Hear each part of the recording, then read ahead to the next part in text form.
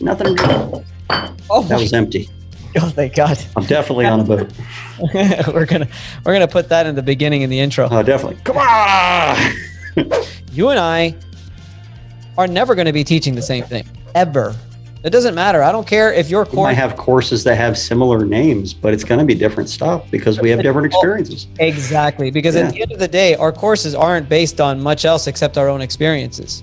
And I've got my own experience. You're from a different state. I'm from Florida, hurricanes, a lot of water damage, stuff just in general, just like that. You've got a lot of hail damage. I don't know much about hail damage. Not the way you do. There's no way.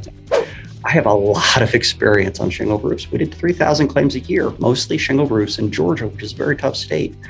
I know this stuff inside and out. And there's a lot of things that I've learned over the years from other PAs, from new contractors. You learn something from everyone.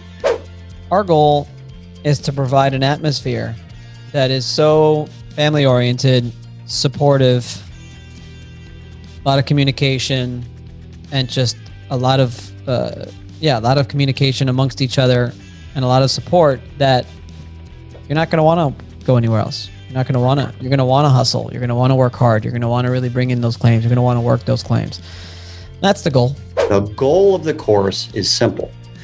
If you send someone to this course, by the end of it, they should know how to inspect a roof and that building, whether it be residential or commercial, if it has asphalt shingle roof, how to inspect it, how to document it, and how to determine if it's a viable claim.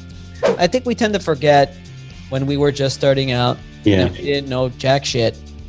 And we could have used these resources like the National Claims Institute, my course that we offer, all this stuff. We could have used these things, but there was none. There is none. We got David and Goliath. And Goliath is huge, and they've got plenty of training available to them. Plenty. They're trained wrong in many cases, but there's plenty available to them. And then you got a tribe of Davids, which is us, and we're all doing our own thing. We're trying to collaborate here and there. That's what those forums are for. But for the most part, we're learning as we go. And most of the time, we're learning from insurance adjusters. How does that make any sense? We got me. We've got Skipton. Yeah. We've got the National Claims Institute. And we've got my man, Cal Spoon. What's up, advocates, and welcome back to another episode of the Claims Game Podcast. Before I get into anything, we are looking for sponsors to sponsor this very show, the Claims Game Podcast, but also to sponsor the Commercial Claims Show, also to sponsor all of our meetups that we have throughout the country, also to sponsor our social media so we could post social media posts about you, and you could be on our website full time. So if you are interested, we've got different sponsorship packages that we are offering. Like I said, you could be a sponsor on all of the channels, or you could be a sponsor on one or the other. So give us a call, send us a message. You could send us a message really anywhere on social media, LinkedIn, Instagram, and Facebook. And you could also go on commercialclaimsadvocate.com where you could send us an email through there, and we'll be happy to help you out and provide you with the information that you need to become a sponsor of the Commercial Claims Advocate. Just to let you know, we've got our meetup. Well, the next thing that we have is our course. Our course is going to be on July 21st and on July 22nd. It's going to be our next Zoom course where it really just takes over everything and what you need to become a successful public adjuster, especially if you've got 0 to 3 years experience. I think you're going to get the most out of that class. But don't worry, we are filled up for that course, but the next one that we will have is going to be available in September or October. As soon as we have the dates, we'll let you know about that. And then we've got our Atlanta meetup. That's right. All public adjusters, contractors in Atlanta or anywhere in Georgia, come out to the meetup. We're almost narrowed down the location, but it will be on July 30th. Matt Mulholland, our very guest on the podcast today, is going to be speaking, and Huggins Law Firm is going to be the sponsors of the event. So it should be a really successful event. We never have less than 75, 80 people. We've already hit over 100 once in Orlando. So come out to the event. It's really good. It's really educational, fun time, great time to network and just talk shop with amongst some industry experts and individuals and just, have a good time. So let's get to it. The Claims Game Podcast. Today we interview my good friend, Matt Mulholland. Matt Mulholland's a great guy. He's been an adjuster for quite a while. He was a roofer before he was even an adjuster. Matt Mulholland was the owner of All Good Adjustments, where he was a owner of a public adjusting firm in the state of Georgia. Matt Mulholland also was the president of GAPIA, which is the Georgia Association of Insurance Public Adjusters. Matt Mulholland also has his own YouTube channel. If you go to my YouTube channel, You'll see here at the bottom, we've got the channels that we love. It's the Listen to This Bull YouTube channel. Great YouTube channel, great educational content, smart guy. I think you'd really love the channel, so go ahead and subscribe to his channel. And then on top of that, what he's really excited and passionate about, like myself, is education. And he's teamed up with some people, and they have formed the National Claims Institute. That's right, the National Claims Institute. This is like its own school, a whole school, physical brick and mortar dedicated to just insurance claims. It's going to educate roofers and contractors and public adjusters and independent adjusters and all kinds of people. I'm very excited for them. Even though we have our own course, I tell him, it's no competition, because at the end of the day, it's going to just better the industry. And the better this industry is, the better it's going to be for our clients. And the better it's for our clients, the more successful we're all going to be. So you can go out and you can find that nationalclaims.institute.com. Right when you get to nationalclaims.institute, sorry, not .com, nationalclaims.institute, right in the beginning, you see available courses. If you click there, they've already got a course. And it's called Composition Shingle Roof Inspection. How cool is that? Tell you how to go up on a roof and inspect the roof shingles. I think that's fantastic. It's a course that I might take, and I think it's just great that we're just, like I said, we're just bettering the industry, leveling up the industry, and making it better and making us stronger. So it's a great conversation. I've known the guy for a couple of years now. He's a good guy, really smart, and I hope you enjoy. We talk about everything from the importance of education. We talk about the Institute and sort of the direction that they're going in with it. We talk about his YouTube channel. We talk about just claims in general. I mean, you want to see talking shop, you want to see two experienced public adjusters talking shop, this is where you're going to get that podcast. And we also talk about some crazy hiking and crazy trails and really difficult stuff that we all need to be doing so that when we come out of the other side, we come out as better people. So hope you enjoy the podcast. I know you will. Check it out. It's a great one. My friend, Matt Mulholland, listen to this bull. Check it out. Here we go. Let's start this. Welcome to the Claims Game Podcast with Vince Perry. Get all the tips you need from insurance claim advocates and professionals and grow your public adjusting career to the next level. And now the commercial claims advocate, Vince Perry. All right. What's up, Matt? We are here with the great Matt Mulholland. What's going on, man? Oh, I got him. Did you see it? Did you get him? I think I did. I hope so. I just got off a canoe trip for the last 10 days in northern Minnesota. I didn't get him. I've been dealing with mosquitoes for the last 10 days, just swarms and swarms of them. The fact that there's a mosquito in this office right now really pisses me off. Were you there on vacation or business? It was a Boy Scout thing with my two oldest boys. Get out of here. Yeah, it was good. It was a canoe trip. We portaged in the land of 1,000 lakes, 75 miles. I'm going to get this thing. If not, it's going to probably drive you crazy. It's going to drive me insane. I'm going to look like I have a weird tick throughout this entire thing.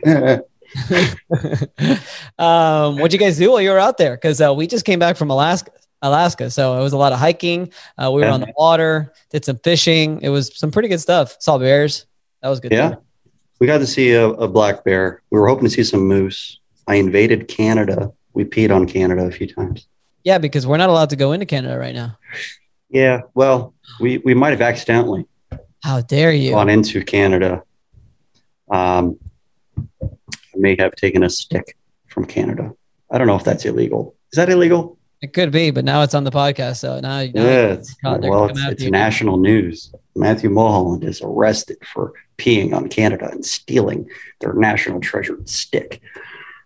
Was it like a lot of camping? What'd you guys do with the Boy Scouts? I have a good friend of mine was part of the Boy Scouts years, and obviously when we were kids. We did a trip called Northern Tier, and I'm going to get that thing if I can see it. The lights in the studio are a little bit weird to see it.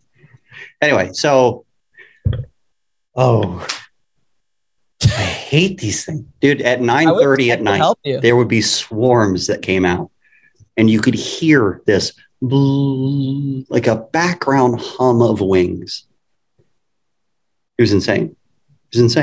Yeah, but did they bite? I got back to work. I'm not enjoying being back because I was having so much fun out there. And the one thing that I hated about that trip is in this office with me right now. We went canoeing, and there's a bunch of lakes in this area, the Land of 1,000 Lakes. It's on the borderlands of Canada and northern Minnesota, just to the left of Lake Superior. And you decide on a route and you travel. And there's a lot of picking the canoe up, carrying it over land to get to the next lake. It's called portaging. And so we did a 75-mile route over 6 days, or I guess 7 days. 7 days, 6 nights. And it was a blast. But we had aluminum canoes, we had 75-pound packs, and there was 8 of us in total. One of those was a guide that they don't call a guide for legal reasons. We had a great time. It was hard.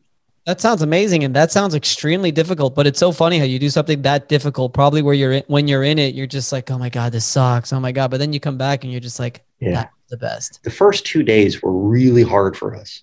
We ended up getting stuck in what they affectionately call moose muck, but it's basically a peat bog, and your feet get stuck in it. And trying to travel, they measure distances in rods, and a rod is one canoe length of 16 feet. So when you have to pick the canoe up and portage, the portages are based on the rod length. So we're about to go into a 200 rod portage, and our feet are already getting stuck in moose muck and just peat bog. And you've got this. At that time I had the heaviest bag. It was our food, and it was the first day, so it was very full.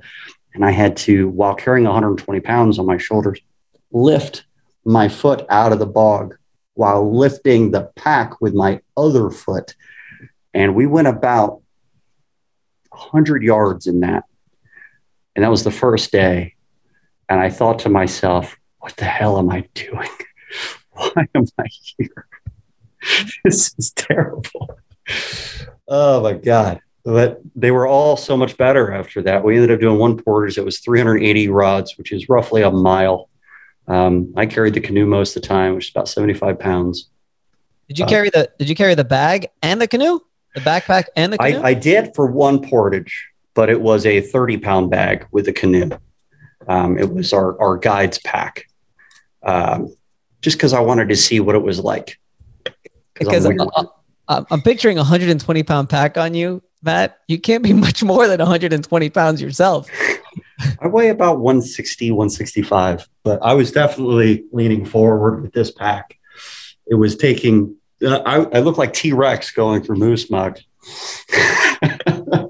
Just exhausted, trying not to look exhausted because my 2 oldest kids are dying as well. And I'm trying to motivate them to keep moving. One of them has a canoe on their shoulders. The other one has a 70-pound back on their shoulders. And we're just, we had to take like 5 breaks in that first 100 yards. Once we got out of the moose muck, it wasn't so bad, but this portage happened to be very vertical as well. I mean, they called it the demoralizer. Well, it's very well suited, I see. They did not tell us it was called that until after we did it. Is moose muck just another term for moose shit? It's not really. It could be quite a bit of beaver crap. There was a puddle of beaver shit that one of our crew fell and sunk into, like up to here in pure beaver shit. And he was thinking, I'm going to die in beaver shit. And that was his thought. This is how I die. Beaver shit. That would be a crazy last thought to have, wouldn't it? We were in Alaska, just to relate, and we climbed. We found a nice little trekking trail, or whatever. But it's very famous. It's just crazy ice fall. It's just I got to find the name of it. I'll find the name of it before I hopefully finish this story. But it's just this huge ice fall. It's about, I mean, if you go from top to bottom, you're probably talking about 3,000 feet. I would say, from the ground all the way up. There's the easy portion that you go to, which is sort of like the sightseeing portion, which is a little bit of a trek already, but you got the kids and you got older people, trekking just to go see it, because you see just this massive, giant ice fall, and if I could compare the size of it, I would say it just looks like, it almost looks like a small town is how big this thing is, right? And It's going all the way up this freaking mountain. And then what's cool about it too is you see the whole ice fall, but then as you're driving into the park, let's say a couple miles away, there's these little markers that say that has 4 numbers on it. And and at first I didn't know, but the numbers start off as like 1624, 1788, 1801, 19. And what that is elevation. the year that the ice fall was actually all the way to there. And now it's backed up all the way back to sort of where it is now. Oh, wow. So then we decide we do the nice one. And I'm just like, we need to go for a trek. Let's go to the second level. And, Annabelle, my wife, she's all about it. She's like, let's do it. Oh my God. If I can tell you, first of all, I've done some climbing in my day. All right. Yeah. So I was okay. I work out a lot. I felt good. Heart rate was nice and low. Everything was chilling. My wife, on the other hand, if you could, I can't even repeat some of the things that she was calling me on the way up of that thing. I mean, and by the way, it was raining the entire time. I mean, wow. Rain. Of course, I left my raincoat inside of the car, so I didn't have no raincoat. She didn't have a raincoat either, and she was just, fuck this, fuck you. Why do I fucking listen to you? This is ridiculous. And I just kept my mouth shut. We got to the point where we were probably trekking for a couple hours, and it was supposed to be 3 hours up and about an hour down. We were trekking for a couple hours. She's like, 5 more minutes. 5 more minutes. If we're not up in 5 more minutes, I'm turning around. I'm just like, I said nothing because I know I've been there, on those crazy treks. And we finally made it to the top, and she was just like, at first she was upset, but then we got there and we're like right next to the ice fall now. I mean, not that we could reach out and touch it, but we're just really close to it. And it was just this amazing sight. And she was just like, holy shit, that was all worth it. That was amazing. Once you finish all that challenge, you definitely feel good about it. I don't know if there's a dopamine burst in your brain as a reward for just stopping. It's also, I think it's when you push your body, your body to certain things. Let me see if you can, hold on. Are you ready? Let's see if you can hear this. Is it this one? Yeah, it's this one. How are you doing? Fuck you. Oh my God. I'm like, did you hear her? This is crazy. I wish the video could show. We are. Yeah. So I'm just like, how you doing? She's like, fuck you. But when you push your body, when you are able to sort of, when you reach your limit and you just realize that you can't go any further, but you have no choice, you're able to sort of break that threshold and continue to go. It's the reason why I love exercise so much. It's the reason why I like to run a lot, because I get to that 2, 3, 4, 5, 6 mile marker, wherever it is that whatever length I'm going, and you always hit this wall. That wall, pushing through it is so hard. But once you get to the other side of it, you could go forever. And it's just so rewarding. It's so rewarding. I got through the wall paddling on this trip. We paddled for 16 miles in one day against the wind, and it was really windy and really choppy on a very large lake. And we're just paddling, and I'm on the bowman, which is basically the power for the canoe. I mean, you can't stop, and you want to so bad.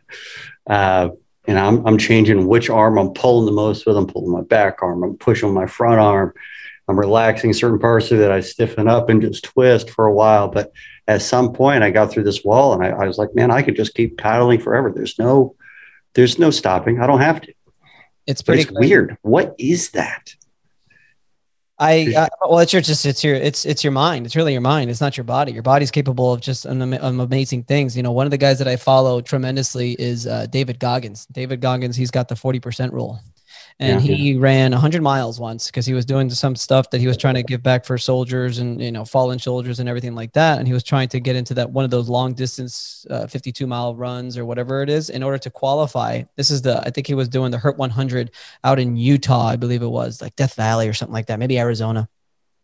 And in order to qualify, you have to run 100 miles in a 24-hour span. Wow.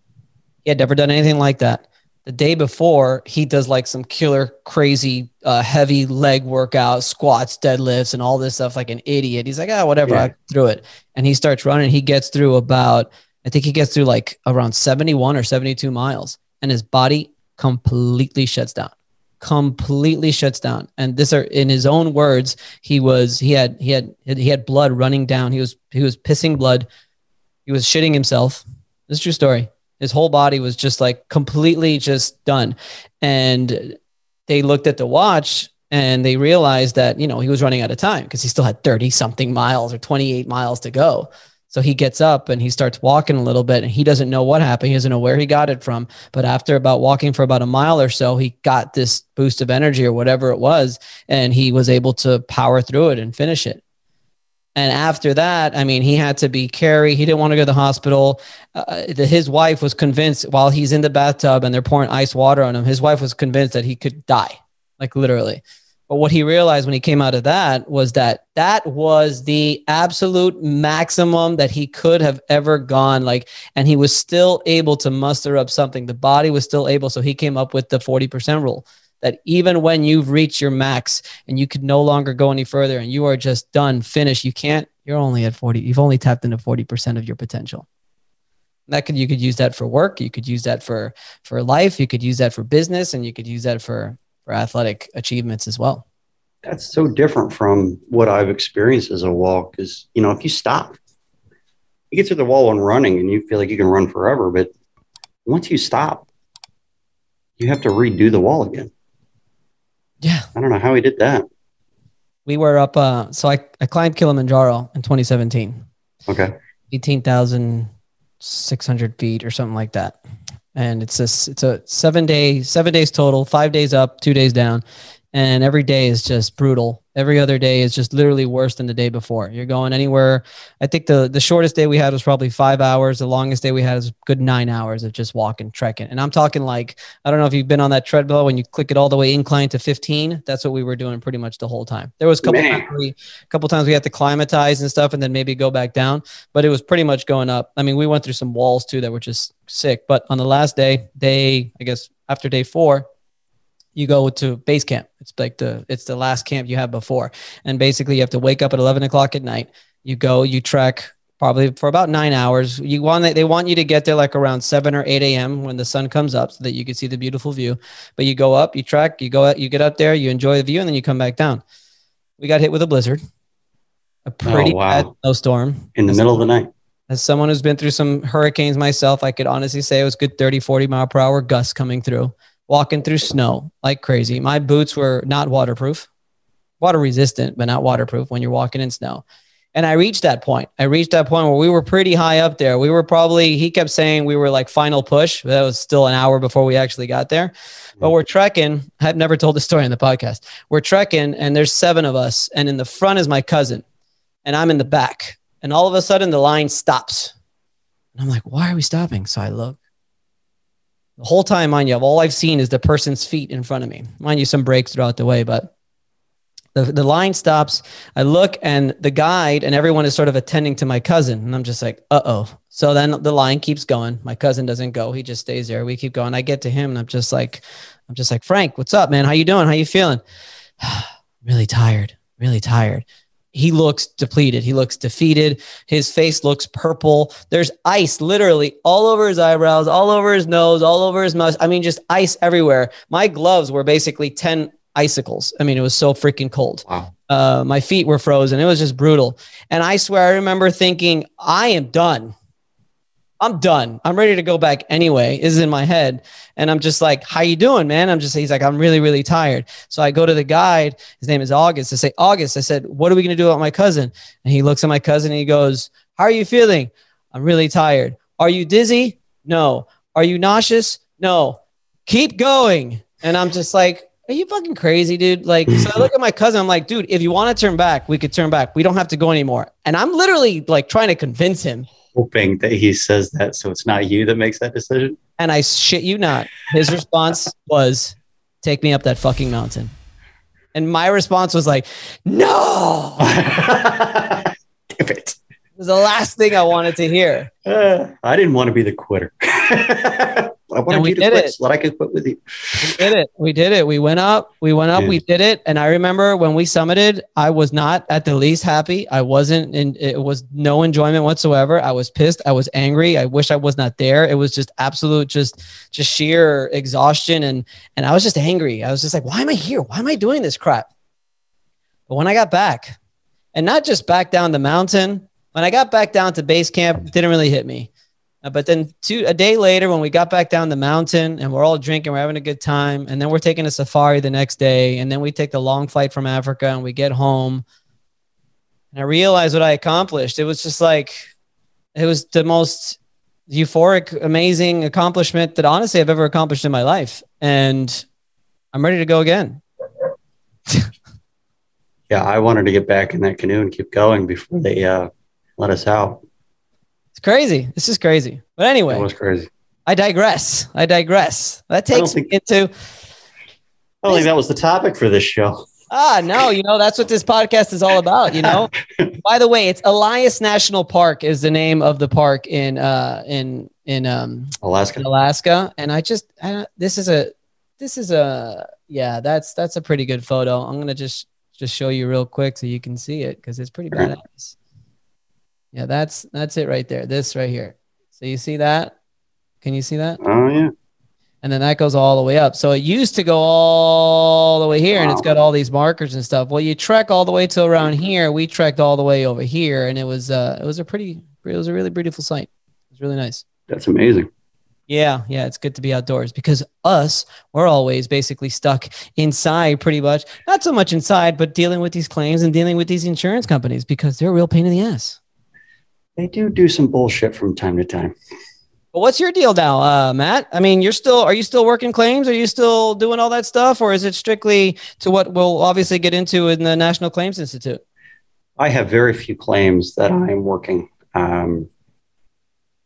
Only the really, really big ones that need some help are the ones that I'm getting involved in. But otherwise, I've stepped away from claim handling in order to open the National Claims Institute and get it off the ground. We've got some good plans for listening to this bull as well. So I'm doing a lot of things that I've been excited about doing for the last couple of years. And some of the benefits of having my company All Good merge with C3 was that I was able to step away and start doing this. So National Claims Institute is coming together. We have our first class in the first week of August, just after our Atlanta meetup, which is going to be cool. Yeah, that's pretty exciting. How did you like the transition? What was it about? I think it's interesting. For one, I think it tells you a lot of the different avenues that you can go in this industry. It doesn't have to be strictly claims. I think you've proven that. I think I've proven that with the courses as well and the podcast that we've got going on here.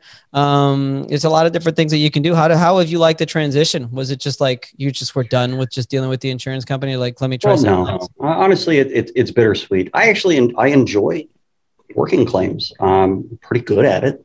So when you're good at something, you tend to enjoy it more, right? Anytime someone's on a winning team, they want to keep doing whatever it is and keep winning. So we were doing great.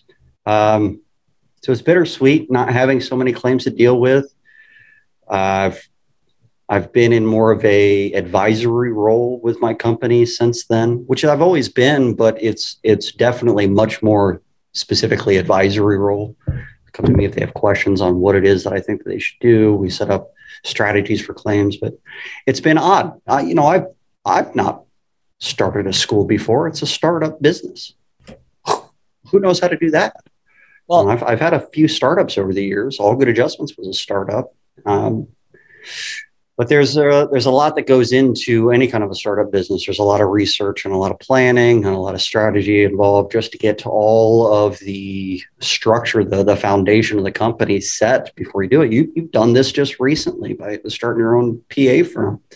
I know you're learning a lot while doing it because I learned a lot when I did it. There's a huge learning curve involved. So I'm learning a lot about how to do things. There's a lot of new software out there that's good for coursework, especially since COVID hit, because most everything was in person, and then COVID hit, and suddenly everything has to be online. So there's a ton of software that allows for online learning capabilities. But we're doing both. We're doing in classroom and online stuff.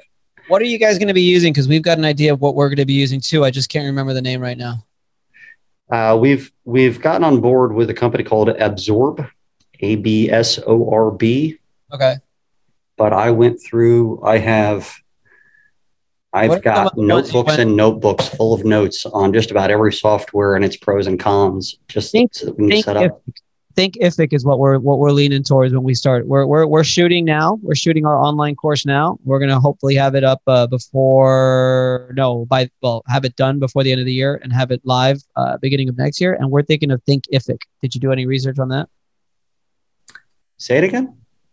Thinkific, like think, IFIC. I did not actually look at that one. I thought I'd seen them all. I have no idea. See it? Oh, wow. No, I didn't see that one. I follow this girl on Instagram. She's really cool. She's exercise and stuff. This is what we're thinking of doing. This is how we're going to set the whole thing up.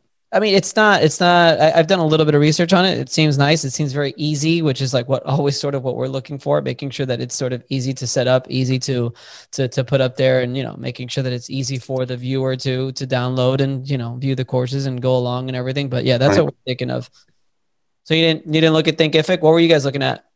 Anything in particular? I went through, most of everything that I went through was originally designed for internal training, and with the ability to also sell the courses. That one seems like it was designed specifically to sell courses, which is probably why I didn't come across it, because I was looking at...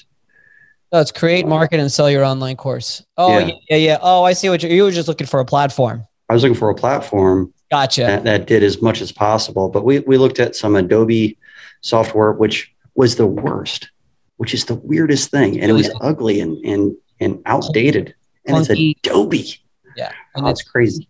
Learn Upon, Articulate. There was a whole bunch that we went through. We ended up sticking with Absorb, which is what everybody thought we were going to end up sticking with from the beginning anyway. But there's a lot of benefits to that company, but there's it should end up working out. We got it live the week before I went on this vacation. You could go to our National Claims Institute website, which is still just a landing page. But on that landing page, you can click on our courses and it'll take you into our Absorb page that has our single course that's available right now, right there. Awesome. I'm looking at the Absorb page right now, and that's pretty awesome. Yeah. That looks pretty cool. I was able to, modify quite a bit of it. I have a meeting on Monday. I'm sure it's going to change a little bit as well. But for the most part, it looks good, and I'm able to create courses that have all the tracking items necessary in it for me to be able to, in the future, provide CE credits. And that was key. So I need a XAPI set up in order to be able to track specific amounts of certain things, how long they go through certain parts of the thing, set up quizzes with actual goals and pass and fails and all that kind of stuff. And then it'll spit out a report type transcript for everything that they've done with every course. And I could submit that to whatever their state is for CE credit approval and things.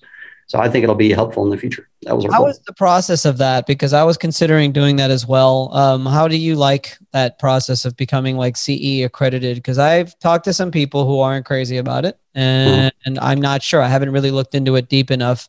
I know the kind of person I am, and as soon as people want to tell me what to do, I may not want to exactly do it. So I don't know. You tell me. It's not the easiest thing in the world, but it's not terrible. We've done it in Georgia several times for some stuff that I put together for GAPIA. So I've had accredited courses already associated with me, at least for that state, but every state's a little bit different. That's kind of the problem. There's actually a big push right now with some of the other organizations, NAPIA, APIA, I think TAPIA is involved. They're all trying to get a more unified, if they could get the NAIC to push CE credits so that they only have to apply to one organization for all states or at least all the states that are reciprocal, then it would make it a little bit of an easier process, and that would make CE credits a little bit easier to obtain. But I know that they're still in the process of doing that, and the states would still have to individually accept that in order for that to work out. So I don't know if it ever will, but I'm hoping that it does, and I'm glad that they're taking on that mission because it'll help us out tremendously. But in the meantime, every state has its own application. So you don't want to apply to every state for every course. You only want to apply to the states that your students are going to be from. But you have to get it in advance. And they've gotten more strict since COVID in a lot of states, just because online learning is available, but they have to track how long they're watching the video if they get off of the page, all that kind of stuff that, a lot of the online schools track.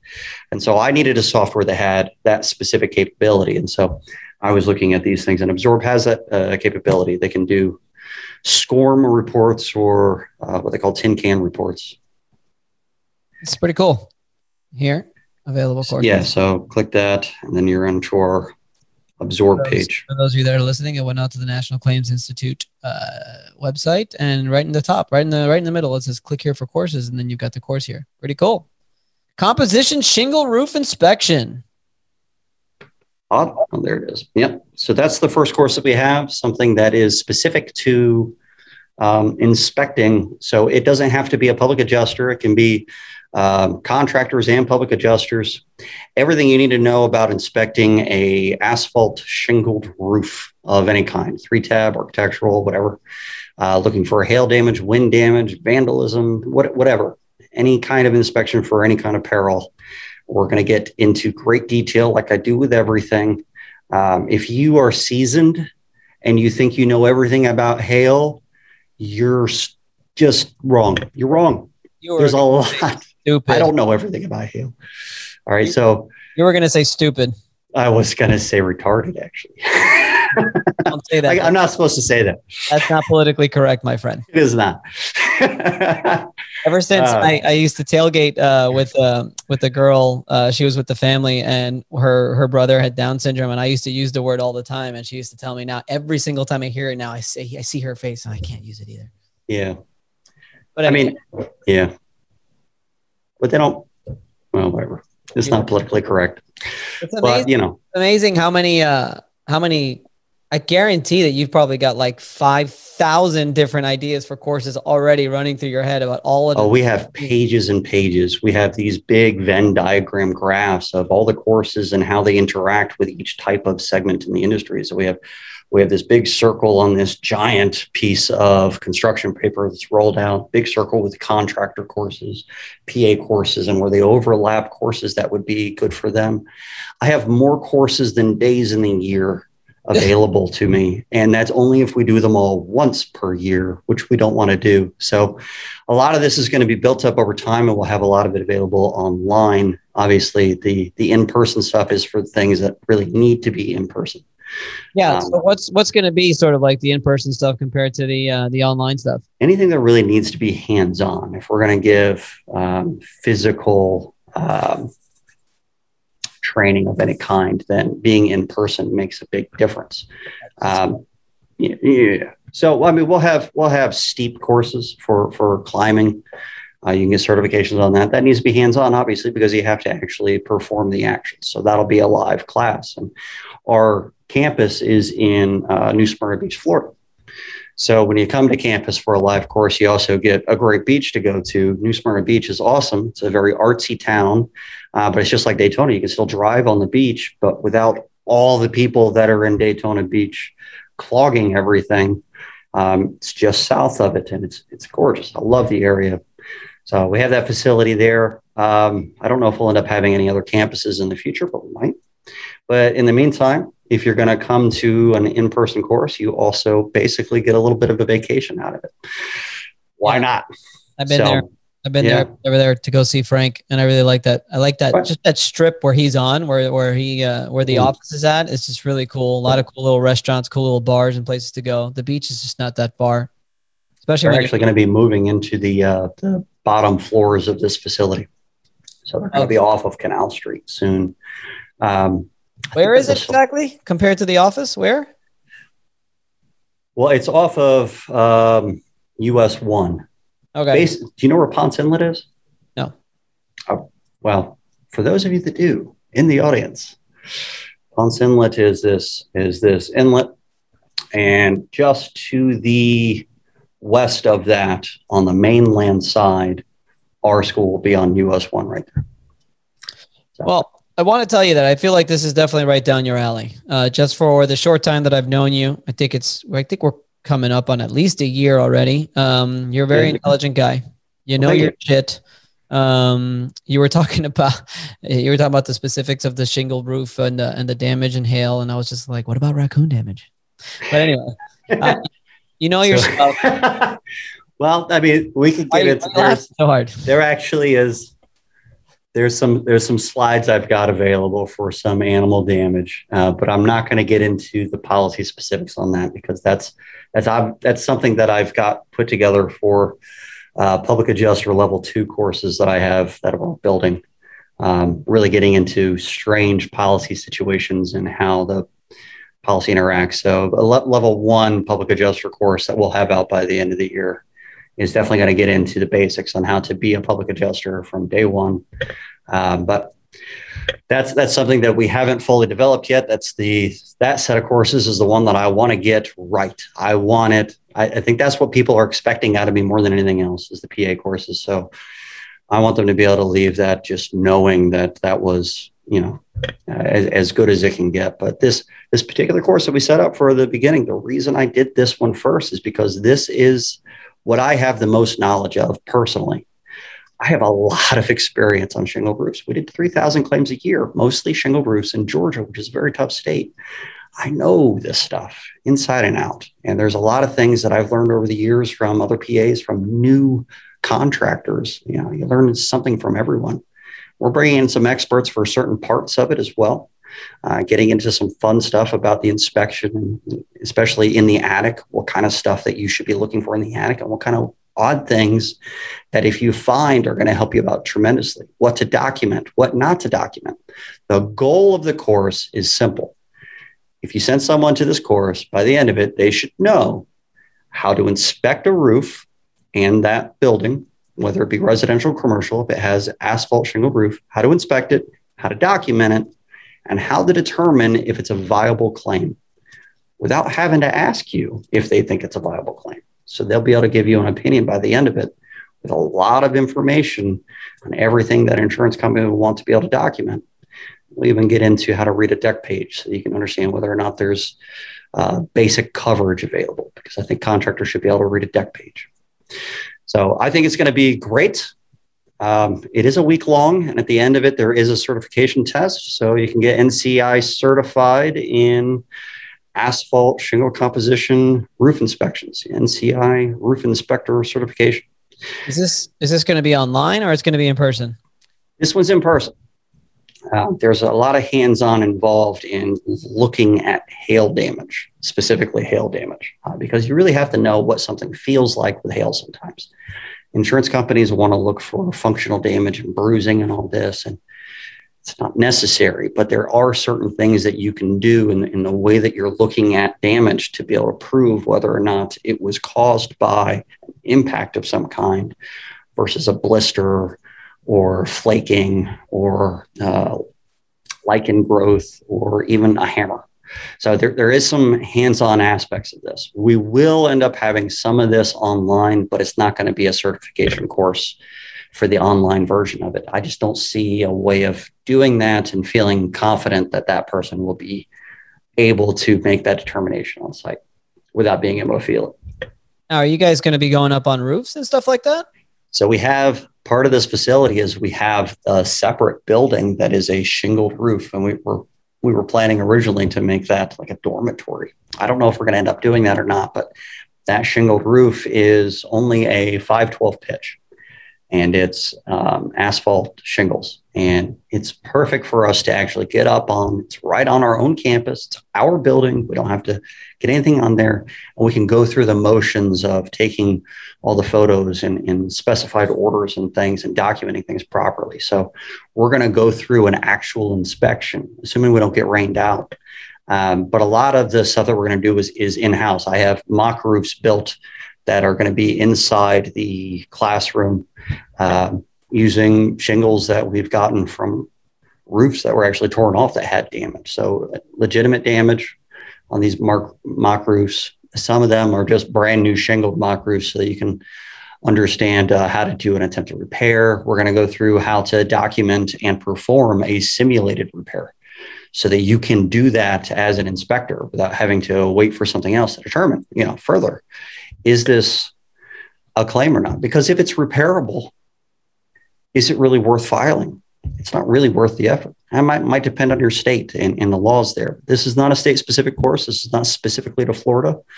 Even though the course is being held in Florida, that's just because our campus is in Florida. But this will be nationwide. It's the National Claims Institute, not the Florida Claims Institute. You're making me think of when I worked for State Farm. Part of the training was we would go to Bloomington, Illinois, to like the national headquarters of State Farm, and they had this warehouse where they had like a burnt house over here, and then a burnt car, and this, that, and you'd inspect the car, and you'd inspect all the parts, and you'd go on the roof, you'd inspect the roof, and it was just for all claims adjusters, and I thought that was pretty cool, and that's what you're sort of making me think of when you're getting there. So now we're gonna have some IICRC courses at some point in those facilities, and that building is going to get flooded. I don't think we're going to set it on fire. I don't think we're doing that far because you'd have to completely rebuild the thing. But there are some firehouses nearby that we're working with to try to simulate a fire environment specifically for contents and things of that nature. We should have some fun with it. It's amazing when you have an idea for a business and people do not realize that once you actually start to get the wheels turning, how it just sort of snowballs into this just giant, massive freaking thing that sometimes could feel extremely overwhelming. That's why I love when my friends go, "Oh, I got this idea for a business. What do you think?" And I'm like, "Great, go ahead, start it. Call me when you're like halfway through it, and then I'll help you out." Too many ideas. Well, there's so many ideas, but it's when you start actually implementing the ideas that idea turns into another idea, into another idea, into another idea, and it could be completely changed. It's not that it could be completely changed; it's that it just turns into so much. My mother-in-law is a great example. She's got an idea for every kind of business. Vince, but you should start a restaurant over here. Vince, but you should start this business over there. And I'm like, don't you understand how much work it takes to start a business? It takes so much. And you talking about having more course ideas than actual days of the year and having all these other ideas about a warehouse and a dormitory and all this stuff. And it's just when you start to think about it though, and you really just try to think of the macro of it, it's just like, but then when you try to bring it down into a micro, you're just like, okay, we're like 10 years away from that. Yeah. I mean, realistically, obviously I can't produce all those courses immediately. They can't just be available suddenly. So it's going to be something that builds up over time. So my goal for the rest of this year is to have one course a month available. And then next year, I want to have 2 courses a month. And then the year after that, 3 courses. And that's how we're going to build up. So that's the goal. But, some of these courses are going to have to be repeated. So this is one of those courses with the certification. We're going to do this probably at least twice a year, maybe more. It depends on how it goes. And if we end up getting enough demand for it, I have a feeling when people leave this course, they're going to be going, "Oh my God, there's so much more that I didn't know." We're going to compress. It's ridiculous how much information we're going to give on this. Your brain's going to hurt. Do you ever get the feeling sometimes though, like because you've known this stuff for so long, that do you ever get surprised at how grateful and how people react to some of the things that you teach them? Do you ever get like I get sometimes like I teach people just what I've known like for my whole career, right? And they come to me and they're just like, "Vince, thank you so much. That information was so valuable." And I have to be honest, in the back of my head sometimes I'm just like, to me it's a lot of it's kind of obvious. Elementary. Yeah. Right? Yeah, you should have known this already kind of stuff. Not that they should have known it, but yeah, I understand what you're saying. It's like, it's just weird. But at the same time, I think we tend to forget when we were just starting out. Yeah. We didn't know jack shit. And we could have used these resources like the National Claims Institute, my course that we offer, all this stuff. We could have used these things, but there was none. There is none. We got me. We've got Skipton. Yeah. We've got the National Claims Institute. And we've got my man, Cal Spoon. Is Skipton going to keep doing theirs? Jack Hanks is starting his own company now. Yeah, I think he is. I mean, that's what he mentioned in his social media post, that there's going to be another course, I think, in Florida. Oh, okay. You're not aware? Well, I've been on a canoe for the last 10 days. Maybe he said it during that time. He did. He did a post where he's like, oh, I'm going on to this new company. I got my company, but we're still going to do the courses, something like that. I honestly feel like I'm still in a canoe right now. Like I'm still swaying a little bit, right? And it's not the beer. I wish it was. That would make more sense. Then my head could wrap itself around itself. When we edit the podcast, we're gonna put like a lake behind you. You should. Forest. You should have me just going. Exactly. The whole time. We're just gonna keep that there, especially for the first segment. That'd be great. When you talk about the canoe. So I think it's funny. Like it's extremely humbling when I hear people's testimonials. I've had a similar experience. I know what you're talking about. So I've been doing a hail and wind class in contractors' offices for years, and it's usually like 3 hours long, and it's not basics, but it's very rudimentary at the same time. So, but every single time the owner of the company has come up to me and said, you just taught me so much I didn't know. And they've been doing it for 10, 15 years, longer than me. And I'm like, really? I'm glad I was able to help you, but you're right. It is a little bit strange. The first few times that has happened to me, and it happens to me on all the videos that we do quite a bit, but the first few times that happened to me, I was taken aback because I don't think, you don't really think that you know more than other people. You think this is general knowledge. And it turns out that, I mean, it should be general knowledge, but a lot of it isn't. And it's because we're having to learn through experience. Right. And the goal is not to have to do that anymore. You know, we got David and Goliath, and Goliath is huge, and they've got plenty of training available to them. Plenty. They're trained wrong in many cases, but there's plenty available to them. And then you got a tribe of Davids, which is us, and we're all doing our own thing. We're trying to collaborate here and there. That's what those forums are for. But for the most part, we're learning as we go. And most of the time we're learning from insurance adjusters. How does that make any sense? The insurance adjusters are being taught the wrong thing on purpose. And then they're teaching us. And then we're looking for the same crap that they've been taught to look for. And it's nothing to do with the policy. It's nothing to do with it. Oh, that was empty. Oh, thank God. I'm definitely on a boat. We're gonna put that in the beginning in the intro. Oh, definitely. Come on. It's a bullshit system. So there has to be something. So I'm glad that there are, because there's a number of people coming out with courses, and it's all of these. There's not enough of them. It's all going to benefit the industry. I'm so glad you're doing your stuff, Vince. It's going to be great. And I can't wait to have you come in and do some collaboration with NCI. You asked me when we scheduled the podcast, you're just like, oh man, I feel kind of bad. Are you sure? Because you have a course and we're doing a course. And I want you to know, I want everyone to know that at the end of the day, it's what, in my opinion, it's one of our biggest goals when it comes to what we're doing at the Commercial Claims Advocate. And it's uniting the organization, uniting the community, uniting everyone, uniting all of us, not just public adjusters, but contractors alike, because it is David and Goliath. It's us versus them. It's not us versus us. And the more places that we have to go and get some education, because you and I are never going to be teaching the same thing ever. It doesn't matter. I don't care if your course. We might have courses that have similar names, but it's going to be different stuff because we have different experiences. Exactly. Because at the end of the day, our courses aren't based on much else except our own experiences. And I've got my own experience. You're from a different state. I'm from Florida, hurricanes, a lot of water damage, stuff just did general, just like that. You've got a lot of hail damage. I don't know much about hail damage. Not the way you do. There's no way. So, the way I document a claim, I don't know. It just may be different. There's going to be differences no matter what. Definitely. So what I remember telling you over the phone, I said, Matt, don't you worry about that. You and I, we've got two different things, my friend. And the more the more sources there are for people to go and educate themselves. I mean, I hit it off with Cal. Cal's a freaking rock star. Cal Spoon. Shout out to you. I mean, Cal's a great, great dude. And he's also the same. He just wants to help the industry. Go ahead and start your own course. Go ahead and do something else. Go ahead and be my quote unquote competition. It doesn't matter. At the end of the day, it's all going to just help the industry because let's face it, the insurance company is only making it harder and harder and harder and harder for these claims to get paid. And if we don't actually improve, I mean, let's be honest, some of the issue is that policyholder advocates, the side of the policyholder, so many people don't know what they're doing that they're filing frivolous claims left and right. And that don't need to be filed, that have a lot of problems. And it's clogging the system.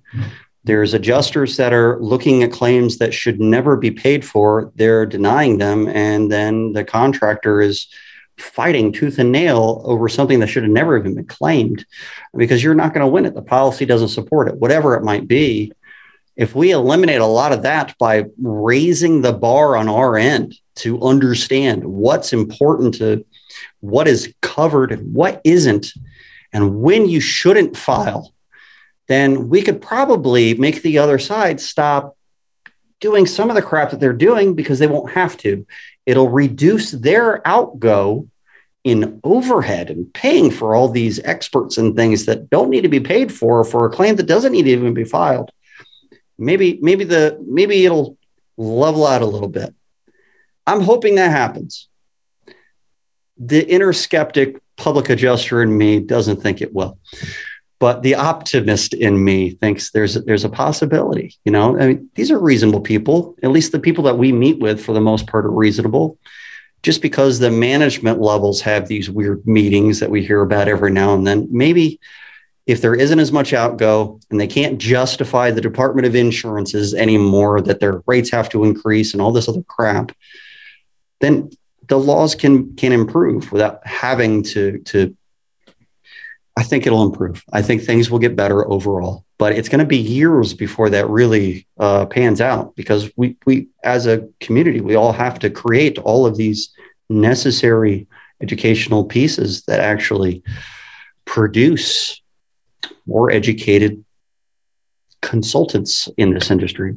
If we don't, I mean, right now, what do we have? What do we have before the last year and a half, 2 years? We had some conferences. There's a lot more of those now. You can get breakout sessions, but I mean, you pay to network and go to some of these breakout sessions, but some of these breakout sessions are 45 minutes to an hour long. Can you really learn enough about any topic in that amount of time? And there's so many of them going on at the same time. You're going to miss them. And then I don't think that's the right resource for education in reality. It's definitely a great resource for networking. It's definitely great for networking. And you're going to learn stuff. Don't get me wrong. You're going to learn stuff. But if you go there because of a specific breakout session that's going to be there, and you spend $1,400 or so for one ticket for a 1 hour training session that you don't want to miss, and you pick up one nugget and you say, I got this one nugget and now it's worth it. What if you spent that $1,400 on a week-long course and you got 500 nuggets? How much is that worth? Yeah. Chicken McNuggets? Yeah. I mean, sometimes they have beaks in them. I don't know about McNuggets. One of my kids says he had some raw McNuggets a couple of weeks ago, maybe a month ago. Yeah. That's a little rough. I agree with you. The bullshit claims is what I usually call them. Is those claims that just aren't. This bottle, it's bothering. The bullshit claims is usually like what I harp on too. It's just like, why are you filing that claim? The reason why the majority of your claims end up getting denied is because you shouldn't have filed that claim to begin with, just like what you're saying. That's right. And now you're fighting tooth and nail because you told the homeowner that they have a claim, and now you want to save face in front of the policyholder, and you're telling them that the insurance company is wrong. And I'm sure the insurance company might have done some bullshit. Who knows? But it doesn't mean that the claim is still worth fighting for. Sometimes it isn't. And you need to be willing to walk away from those. If you know what to look for, and then you can file good claims and not clog your system with all these crap claims that you're spending all your time dealing with all these crappy ones. And then you feel like you're never going to make any money. If instead you walk away from those and only pick up the obviously less amount, but better claims, you're going to be happier. You're not going to have nearly as much time on your hands fighting the crap. You know that if there's a problem, then it's definitely carrier bullshit because you have a good claim and it should be paid. I think there's a lot of value in just knowing what's claimable and what isn't. And that's really why this is our first course. I think it establishes a baseline. This is what you do for the inspection. And since most of my followers up to date are roofing contractors, it's specific to roofs. And we're just going to make this baseline. This is what you're looking for. On the vast majority of roofs, the majority of roofs in the nation are asphalt shingles. On the vast majority of roofs, this is what you're actually looking for. And this is how to determine if there's a viable claim. And this is how to determine if it's a crap claim and you should just walk away and apologize to the policyholder. And when you do that, what do you use in order to keep in contact with that homeowner? Because one day they're going to have a viable claim. There's a lot of stuff that we'll get into on that, things that I've done over the years that have helped us recapture a large percentage of those missed opportunities just by having the right software involved tracking things. But we're going to get into that. So it's sponsored by Hailtrace and Company Cam, this first one as well, by the way. Nice. Yeah, pretty cool. Yeah, we're trying to get sponsors now too. How'd you guys do that? Just went around? You just asked them? Just talked to them? Hey, they were pretty eager to do something with us as early as possible. But this first course, since it's the first, they definitely wanted to I don't know, lay claim. I guess they've stuck their flag in it. Nice. Company Cam. I mean, they're honestly they it's almost like a two peas in a pod. They always seem to go together. Right. But I love those guys, Michael Gogan and Derek Klein. They're great individuals. They're a lot of fun to talk to. They know their stuff, and they both have software that is very, very useful, especially in this industry.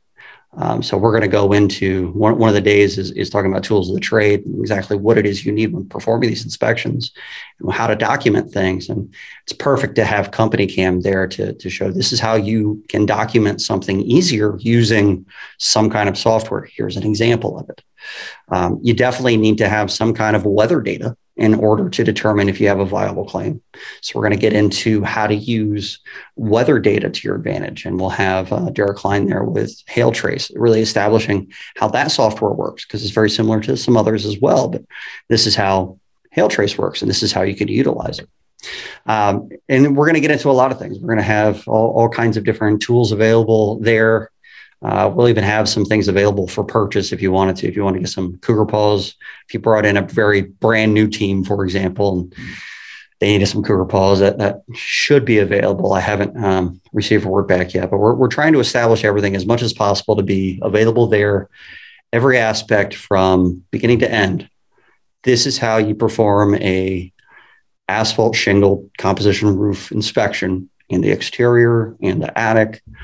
Very, very basic interior work as far as sealing stains and things go. This is how you document it. This is how you investigate it. This is how you determine whether or not there's a viable claim, so that when you go down and you get in the kitchen and you start talking to them about it, you know whether or not there's something worth talking to the homeowner about. You're not speculating. You don't give them wish-washy language. You know exactly what you're talking about. They're going to know you know what you're talking about, and you're going to be in a much better position, whether you're a PA or a contractor. Yeah. Or an attorney or an engineer. At least proving to the homeowner that you at least look like you know what you're talking about. That's a big one. Oh, yeah. It takes you a long for me, I just wear the hat instantly. Yeah. Instantly, I know what I'm talking about. Well, I'm excited for you, man. I mean, you definitely sound very excited about it. I think it's going to be amazing. I'm excited for it just for the for the industry as a whole. I think you guys putting this together is going to be incredible. I can see where it's going to. I could see what you're looking at. I mean, it's the national. Aren't you the dean? I mean, if you got a dean, then you know it's serious. I mean, yeah. I mean, that's. I asked you earlier over the phone. Can you actually? Yeah, I'm the dean. It's such a weird thing saying that. Do people go to your office when they get in trouble? You know, they might. They might. I might put a paddle on the wall just to freak them out Woo. with holes in it. Air holes. Really get the. Yeah, there's got to be a heckler or two. There's going to be. It's inevitable, right? It's true. There's referrals, not referrals. They used to call it a referral. That's what it was. I don't know why. Why did they call it in your school? Yeah. When we got in trouble, we had to go to the office. It was a referral slip. Isn't that funny? Really? Yeah. You would think that's like now a good thing for us. It's like the best. This is the best 2 words for us. Referral slip. Nice. Yeah. It sounds nice. Sounds like a good thing. Yeah. I've never heard that term. I don't remember what they called it. I didn't get in trouble much in school myself. In middle school, I got one too many. It was a Christian school. So yeah, I got a lot of referral slips. I detention. I got a referral slip. It got sent to the office for saying, damn. Damn. That sucks. What? That's it. You're going to the Mr. Mulholland's office. You're in trouble, buddy. You're in trouble. Yeah, so I'm happy for you. I think it's going to be great. One of the ways that you and I met, you've been doing this educating for a long time, man. Technically. The videos I've been putting out and definitely going into, it was part of my my way of gaining business. We get most of our business from contractors. So if we teach the contractors, we get better claims. It was a give and take. I have been. Understand that. I have a question, Vince, what's in it for you? And I'm like, hello. I'm like the guy that knows what I'm talking about. Who else are you going to go to for a claim? Yeah. I mean, if you know what you're looking for, we're going to get better stuff out of you. I don't have to go investigate a loss and tell you that you're wrong and have you go, what about this? What about this? No, it's not a good claim. I'm sorry. It just isn't. Here's the reasons why. And you fight me on it. Why do they fight you on it? They treat us like insurance adjusters sometimes. That ever happen to you? Who? The contractors referring you claims. Clients? Oh, absolutely. I drill clients. When I get into a house, I drill them. And they're just like, why are you asking me all these questions? I'm like, because the insurance company's going to. Yeah, we need to know this. Either they're going to ask you or they're going to ask me. And I'd rather you give me the answer now before I've got it, or before I have to hear you give the answer to the insurance adjuster. They think that we need to do the full investigation every single time so that they don't have to. But the reality is, if they do that enough and we keep wasting our time, we're not going to want to work with them anymore. Well, one of the things that I tell all the students when they come into our course on day one is I tell them, I said, you guys have to understand, you guys are adjusters like the insurance company adjuster. You guys are doing the exact same thing. You're walking into a home and what are you doing? You're inspecting the loss, you're gathering evidence, documentation, and you're determining coverage. Oh, yeah. You're not like officially, you're not the official determinant of the coverage because that's the insurance company's job, but you're not going to sign the claim if you don't think there's coverage. You're not going to file the claim if you don't think there's coverage. Are you still doing the videos? Yeah. No, Listen to This Bull is actually, even though I've kind of put it to the side slightly over the last month, just getting NCI off the ground, we have a lot of plans for Listen to This Bull. It's going to be much, much bigger than it was. We're going to be doing a lot more with it. So it's not going away. I still want to produce those videos. I really enjoy making them. I get a lot of feedback. People really like them. The NCI classes there's a different feel to it. It's more of a professional feel. Not that I'm not going to go in there and act like I normally do and give an entertaining education. I will, but to the public image, it has to be a little bit different. I'll say bullshit in the class, but I can't say that in the advertisement for NCI. You know what I mean? Why not? It's a new world, Matt. It's a new world. People can get over it. It's bullshit. There's bullshit that we're uncovering. But Listen to This Bull. I really can't go into what our plans are because some of it is a little bit proprietary and new ideas I haven't heard yet. So I'm super excited about that. But it's going to be good. And it's probably 6 months down the road before I start really presenting some of that stuff. So, but I'd be happy to come on and do some stuff with you on that once that you're the first, second. What's the word I'm looking for? You're the first person to come on the podcast, repeat guest. You're the first repeat guest on the Claims Game podcast, my friend. The very first. Does that count because we've done a few interviews together at conventions as well. You're counting that, or is this specifically podcast? Have we done interviews in conventions? No, we haven't. Not that I know. We have. At Win the Storm, you had us on camera. Oh, yeah. No, I'm not counting that. You're not counting that. So you had me on with Doug Quinn at one point on your podcast. I'm the very first repeat customer. That's Doug pretty Quinn's cool. Always a great conversation. Yeah. So passionate. I love it. I was on If you came on my podcast again, you would be my first too. I was on your podcast. Yeah. Well, I was on your live show. Podcast, is that the same thing? Yeah. Are you going to keep doing the live show? People keep calling it a podcast. I know it's not really a podcast. It's a live stream. People keep calling this a podcast too, which this is a podcast, but there's also the show that I do with It's Just Me. But I think when people say I love your podcast, I think they're just kind of mixing it all into one. Yeah, they do. They combine that into one term. I don't know how to describe if it's both. Is there a term for both? It's just a show. I guess it's just a show. But the podcast, this is more. The idea of a podcast can have video. I think it's because of Joe Rogan. It's technically still just a podcast, but he does the video side as well. I guess you're right, because there's a lot of people that do podcasts by themselves, and that's technically what I do, but mine's only just 20 minutes. But I guess you're right. It's not, we have it. We do it now. We do it once a month or once every 2 weeks. We post one of the old videos from the Commercial Claims Show, and we post it on Spotify, and we're on Spotify, Google, and iTunes. So we're actually getting all that set up now. I've got all the audio ripped. And in fact, somebody did it for me, and then sent me a Google Drive file and said, "Can you please make a podcast out of these? That'd be great." And they ripped all the audio off of all of my live streams for me, and asked me to make a podcast out of it because they've been listening to it while driving. They did that just for themselves so that they could listen to it while driving. But I haven't gotten it set up yet, just because of some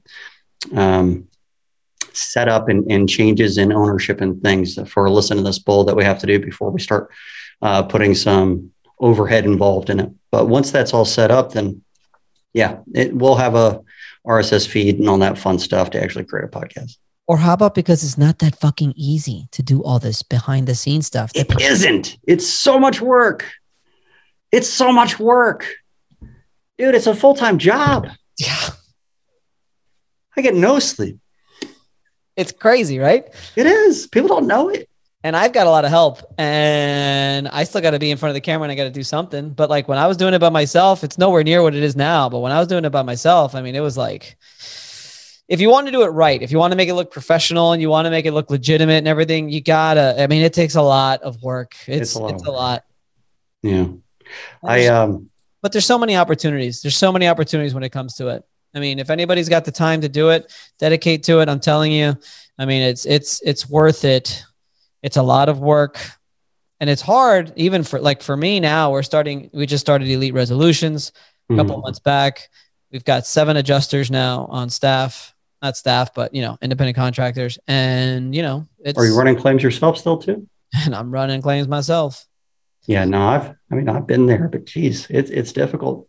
Well, no, now I've got a fee schedule that I've come up with here's the thing, is we've got a lot of adjusters coming to me to either that they want to come work for me, or they just want to work claims with me, or they just want me to just send them out on claims or just do anything. They just want to sort of work. So I've got a few guys in Tampa. They've got their own company, and I'm just sort of hiring them as a field adjuster, giving them a small cut, and go out and do the inspection for me. It's pretty easy when that starts to happen. I've had quite a bit of people come out of the woodwork over the last few years, just mostly because of the Listen to This Bull videos, trying to get me to consult on claims more than anything else. But we've had a lot of people asking if we have positions available, turn a lot of people down. But we've always done salaries for our internal public adjusters, which is fairly unique for the public adjuster world. Is it salary mixed with commission? Well, there was bonuses, but no, it was just straight up salary, a lot of benefits, all that fun stuff. That's the way we've always done things. Interesting.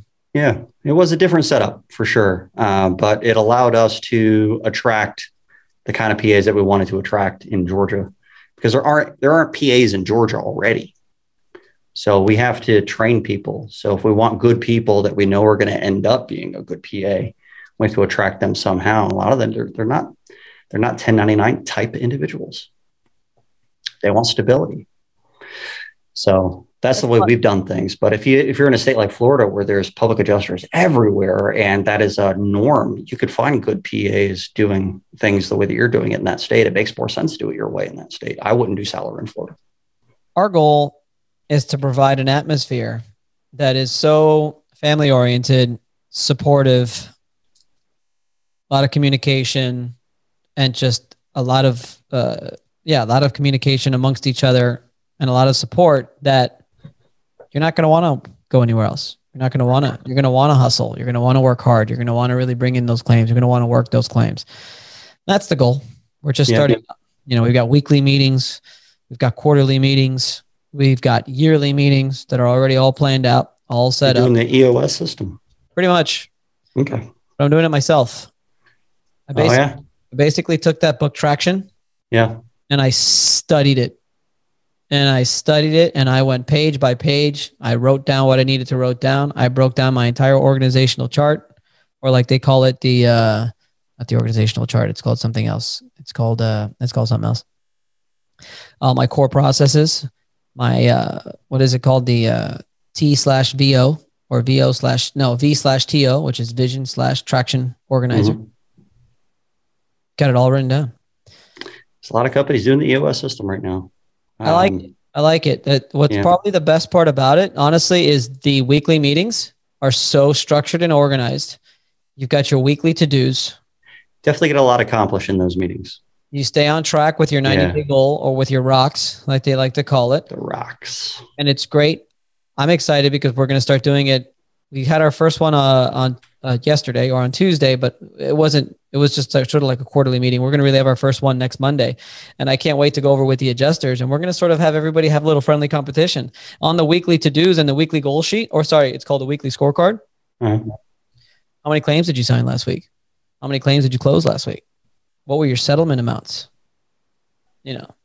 I want everybody, and I told them already, it's going to be all out there. If you have a problem with that, let me know. We'll talk about it. Put it on the issues list. No, it's good having some internal competition. We had a whiteboard when we were doing 3,000 claims a month. We had a whiteboard, and every desk adjuster that I had a column with how much they settled each claim for, and if it was roof related, it was how much per square it settled at, and we had bonuses based on top per square amount for the month, top average, all kinds of things. And then there was a group benefits if the entire team was able to accomplish a specific dollar amount goal for that month, or a certain amount of claims that were closed, then they got bonuses. It was a lot easier and a lot better to motivate with positive things than with negative, even though there's plenty of books out there that say negative motivation is very powerful. I never like doing it. It's not my style. I just don't like doing it. Did you say 3,000 claims a month? You meant a year. I meant a year. Boy, that would be crazy. Wow. Yeah. I was working about, I think the legitimate average was 17 and a quarter hours a day. I remember you would call me while I'm home having dinner with my wife, and you'd still be at the office. I'm like, go home. Go to your home. I want to. You have to read through these policies and do all this stuff. And I'm like, God damn. Yeah. I mean, we had to make all the decisions. So it was based on, what claims do we take on, which claims we don't. So I had to go through all the investigations that we had and try to figure that out. My guys gave recommendations on what their opinion was, but a lot of times we had to get a lot more information than what we were able to get, mostly from the contractor or whatever. But there was so much work to do. And I was in the field myself. I was doing inspections, meeting adjusters, re-inspections, engineer appointments, all the fun stuff. And Atlanta is a huge market. So you might drive from one appointment to the next, and there'd be a 2-hour drive time in between. The most I ever got on in Atlanta was 12 claims in one day. And it was unbelievable that I got to 12. That's impossible. Most of them were in the same neighborhood. Normally 12 would be impossible in Atlanta. There are certain places where 12 is easy. We, for Hurricane Michael, when I was down in Albany, Georgia, I was able to get to a lot of claims in one day, although my inspections were about 3 hours long each because there was so much damage. But when I was doing adjustments and things, they only had a certain amount of time. So I had to, provide them the estimate and just go through it really quickly and point out things. And once they realized that I wasn't just giving them some bullshit, they were a lot easier and quicker. They okay, that makes sense. That makes sense. That makes sense. I'm not even really seeing it. And they were okay with it. But once you establish those relationships with some of the guys that you meet with regularly, it becomes a lot easier. Did you have an estimating team? I had an estimator on staff that was doing all the estimates. We had part of our investigation was taking photos in certain orders. We even had a sign language. So you're looking at a gutter and there was damage on it. We got close to the gutter, an outlook of the gutter, and then we needed to measure the gutter. So there was the hundreds, tens, and ones units. So if it was 15 feet gutter, 1, 5. And that was photo. And then we didn't have to write it down. This is before company came. If there was kick out diverters, we'd have we'd take a photo of and we point at different things. We had sign language in our thing so that the estimator could just scroll through the photos and create that scope without us having to write it down. And then we have scope sheets as well if it's a little bit more complicated where they had to fill out specific amounts of things going on. But pointing to the damage, really explaining it, we took chalk. We wrote all over everything, notes for the photo. We'd write it on brick walls. We'd write it on siding. We'd write it on the shingles. Everything you could possibly imagine was taking a photo of. And it helped our back-end team doing the desk adjusting to have those photos, even though it was really designed so that our estimator could put together a proper estimate. It really helped that back-end team because they had all the documentation necessary. A simple claim would have 300 photos, a simple one. Now with Company Cam, and we don't really have to do so many because I don't have to take 3 photos of the gutters, the outlook, and then the 1 and the 5. I can just take 1 photo with a phone and write 15 feet on it using the app. And that's just 1 photo. So it's less photos to go through, less data storage. It's a hell of a lot more convenient. Big fan of that program. I love Company Cam. Company Cam's fantastic. It's the best. Helps out tremendously. And you don't have to worry about going back and labeling things. If you wanted to send it to an adjuster, there's enough information. But the key is, and you can do it however you want, but the key really is just to be consistent on how you do things so that someone can get used to that and understand how to build something from it. So we had an estimator on staff. Yeah. On the large losses, the person that does the investigation does the estimating as well, because it's just too much information to try to impart through photos.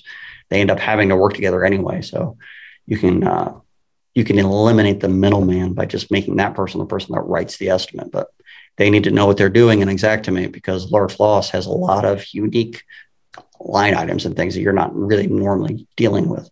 There's a lot of information to document on those, but we give them all that they need to do a proper investigation. If the investigation takes 3 days, it takes 3 days. If it takes them 2 weeks to write the estimate as well, then that's what it does. And we just don't give those individuals that much work to do so that they can actually focus and do the proper job. But figuring out if there's a viable claim there is just as important as figuring out if there's a viable claim on residential, but maybe even more so just because there's more time involved in it. You don't want to waste a lot of time. That's going to be a lot of pressure having public adjusters on a salary. I mean, there's definitely claims a year. That's okay. But on a percentage, at least, that, they sort of whatever. Yeah. I mean, there's a payroll to meet. So we have to have a certain amount of claims coming in at any given time. So there's pressure there, but we've never really had that many issues with it. I think the key there is just to be good. If you're good at what you do, then the people that you're getting claims from will continue to give you claims and you don't have to constantly look for new business. So we built up based on just people wanting to send us more claims because it worked out for them. So is all good still? All good? All good is there. It may dissolve. I think that we're winding down on the claims that we have, and basically it's all being transferred over to C3 and C2. So I think it'll be in business for a while, but claims aren't being signed under All Good anymore. The bull is still with Listen to This Bull, which I'm very happy about. But the All Good Adjustments name is probably going to be dissolved in the next year or so, maybe 2 years. over time, as claims wrap up, we're not just shutting down or anything. We don't want the policyholders to have any problems just because of that. No, of course. So, yeah. What does C2, C3 stand for? So I think it's construction and claims consultant. I think that's what it originally was.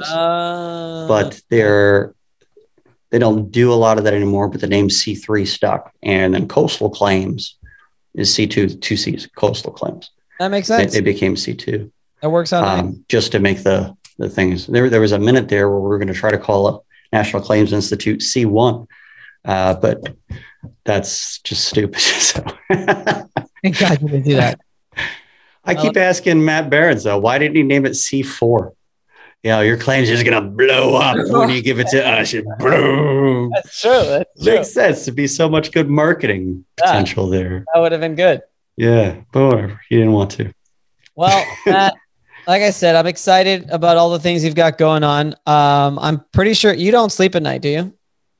Sometimes. Well, you did, I bet you the last 11 days, or maybe you didn't because you were out in the wilderness. I got a little bit of sleep, but I think we slept about 4 or 5 hours a night, but a lot of strenuous activity there. I have veins in places that I've never had before. So my wife, get ready. Buff Matt's coming home. I woke up this morning. I haven't slept much just because of my mind going crazy over the last few days. And I'm like, wait a minute. The last 10 days while I was in Alaska, I slept like a baby. Really? And now we had our quarterly meeting, which, by the way, was an entire day. How do you have a meeting for a whole day? I thought that was an annual thing. You had a full day meeting for annual, don't you? No. Is it quarterly as well? The quarterly is 1 day. The annual is 2 days. Oh, that's right. I didn't get that far into it before. But here's the thing. I didn't think it would actually be a whole day. So we only scheduled out 4 hours and we're just halfway done. So I guess it was the meeting. And then I had the first adjuster meeting with all our new adjusters. And I didn't sleep a couple nights ago. I didn't sleep last night. I'm thinking about all these ideas. How are we going to do this? How are we going to do that? And it's just, that's why I said, I'm pretty sure with all these ideas you've got for NCI and listen to this bull and everything. I mean, it's hard to shut off at night for sure. It's hard. Yeah. I mean, there's different tactics that you can use. You shut the lights off, but the TV in the bedroom, that doesn't help. I try to read. You have to have a procedure that you go through, something that's set up every time. You do it the same way right before bed, whatever it might be, watch a 30-minute television show. It's fine. Whatever it is, it just needs to be something that always happens. And that way you shut yourself down slowly. But having a notepad and a pen next to your bed, because you're going to think, oh, I have to remember to do this. I have to remember to do that. Just writing it down before bed keeps the stress off of you for trying to remember. That helps out tremendously. You think so? It's helped me. But I've realized the stuff that I think about in the middle of the night is really of no relevance when I wake up the next day. Well, that's true, but it at least makes you think that you have it under control so that you can settle your mind down. Oh, yeah. Whether it's really important or not doesn't matter. You think it's important in that moment, so you stress out about not remembering it. By having it written down, you feel better about it. Well, what do you do? Turn on the lights in the bedroom and write it down and wake up your wife? I'm not talking about stuff in the middle of the night. I'm talking about right before you go to bed. When you're thinking, I have to do this, I have to do this, and then if something pops in your mind, you're like, oh shit, I have to remember to do that tomorrow. Write that stuff down before you go to sleep. That way you're not stressing about it. And you don't wake up in the middle of the night freaking out. I've written down notes in the middle of the night before, but most of those are just jokes that I've come up with while sleeping. I thought were hilarious at the time. I wake up, I test it out on my kids, almost like a little stand up, and it never goes over well. So the midnight stuff, you're right. There's usually not great ideas. Do you have any of those jokes that you remember? I have stories, but they're very long. They're very long. I have at some point in time, I did develop a full stand-up act. And I think I could probably, if I was put on the spot, I could probably put together a 30-minute stand-up if I had to. But I would need about a week to prepare. You can't give me 30 seconds or a minute? A minute. Now, my stories are longer than that. They're definitely, there's build-up. There's an art to storytelling, Vince. I can't just pull it out of my ass here, man. Absolutely. No, there definitely is. I mean, there's certain things I can't pull out of my ass, but those are gross. We can do it if you want. You want me to pull shit out of my ass? No, I meant a story. Let me go get my spoon. I meant one of your jokes, man. I want to hear one of your jokes. I got nothing that's going to be... I'd have to find my notebook. I have a notebook. Full of it, but I don't remember stuff very well. So I'd have to prepare. Sorry. How many notebooks do you actually have? I probably have 3. Really? Yeah. Because I've got about 100 of these things. I don't throw them away. So a friend of mine, another PA colleague, Jennifer Campbell, you know Jennifer.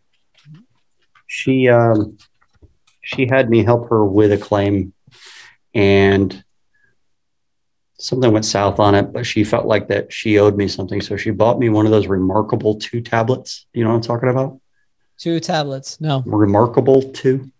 Oh, yeah. I've seen it. It's all up on my freaking Facebook ads and stuff. Yeah. No, it's freaking awesome. It's you like awesome. it? You can have these everywhere. Little ones, everything piled up. You don't know which one has the information in it that you want. Or you can have that tablet and it feels just like writing normally and have it all organized, and it syncs to your computer so that you can access it wherever it is and not have to worry about where that notepad is. It's fantastic. It's not perfect by any means. Sometimes I want to switch to a different thing and it takes way too long to switch. It's not perfect, but it's so much better than having these notebooks all over the place. To be honest, I'm mad at myself. This is my first time back in the office and I left it at home. And so I've got this notepad next to me, which is normally Remington's, because this is my studio for doing the podcast. And Remington, he really loves these legal pads. There's something about attorneys and legal pads. No, I really like them. So I stole his legal pad. Is that acting as a attorney without a license? Is that yes, UPA? 100%. UPL? Yes. I can't legally write on a legal pad, can I? No. I didn't think so. No. I didn't think so. I almost pulled the trigger on one of those Remarkable 2s. I was really close. I think it's worth it. Shout out to Jennifer Campbell for giving me something that I was a little bit skeptical about, thinking I'm going to lose the pen or something.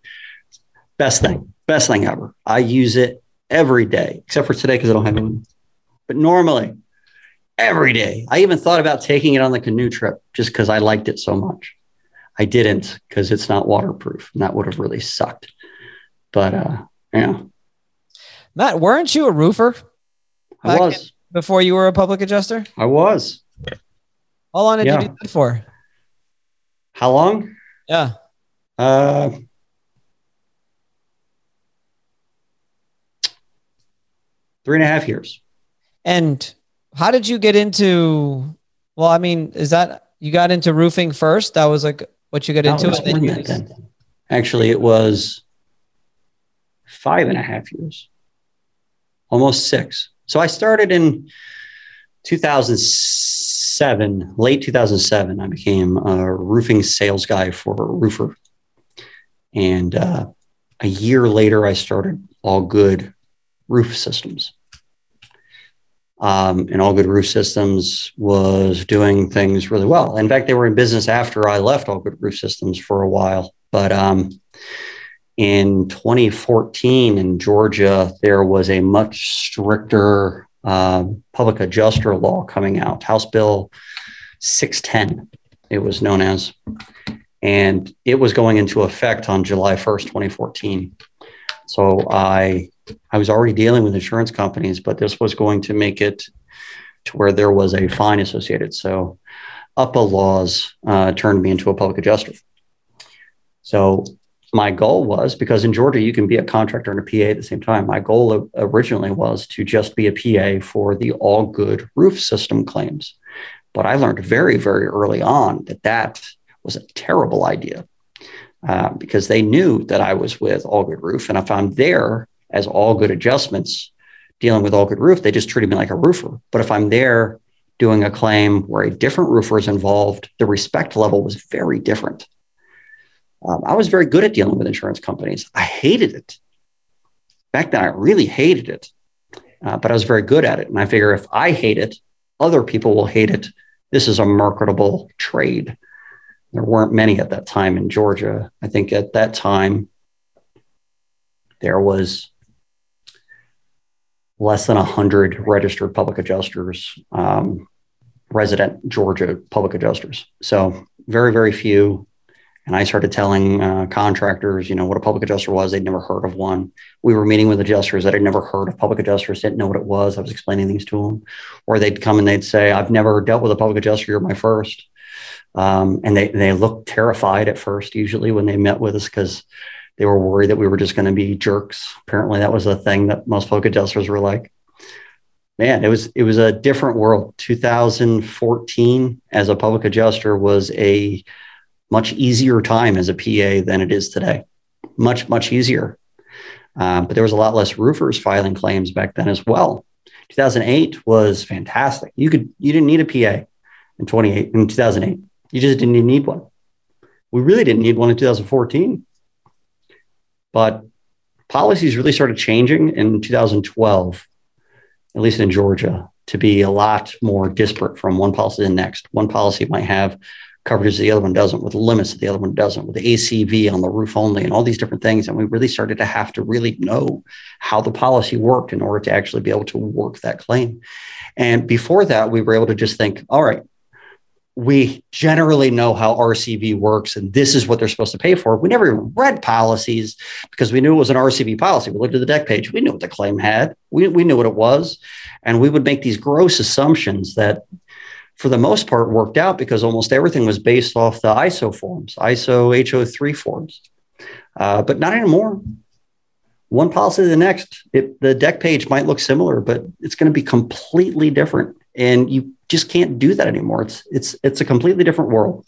So we adapted with it. When we were doing 3,000 claims a year, not a month, we were getting every policy. And I have so many notes on specific policies. I know exactly bullet points on key issues for those policies. And we kept good track of this in our CRM program. And so whenever we got a copy of the policy, we knew which policy it was. We knew which form number it was. We knew which endorsements and what form numbers those endorsements were. I could go into my notes without having to read that policy again and know exactly what I'm looking for. Because if they change anything in that policy or that endorsement, they have to change the form number. So if it's the same form number, we know they have the same form. And so we kept track of all that in our CRM, and it just made things a lot easier. But man, I could not have done this as a contractor. Since 2012, really, every claim should have been with a public adjuster, but especially now. I think every claim does, personally. You mentioned something interesting of just how the insurance company just reacts differently. It's just like a different thing. When you're a roofer and you're going in and you start talking policy, besides the fact they're not allowed to talk policy, it's just they don't take that person seriously. They only want to talk to the roofer about the actual roofing and the roofing material and the roof system, and that's it. But when a public adjuster steps in, which is, I think, something that policyholders and roofers alike and contractors need to understand, the benefits of having a licensed PA on a claim. Yeah, is there a percentage that needs to go out? Of course. Well, shit, we got to get paid somehow.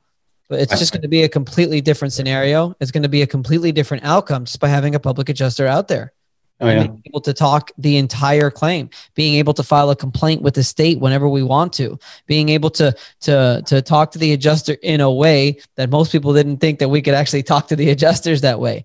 Escalating that claim whenever we want to, just the things that we know that we can do, that we can, I guess, quote unquote, get away with because of our license and because of our certification that we've got. Sure. That I wish a lot of other contractors would realize that. And I wish homeowners too.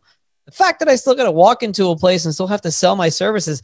I actually had a Marine I signed up yesterday, and I was explaining to him everything. He goes, Vince, he's like, you don't got to sell me, man. Don't worry. I'm good. Your referral, you don't got to sell me. But it's part of your spiel. You're used to saying it. So let me just get it out, man. Come on.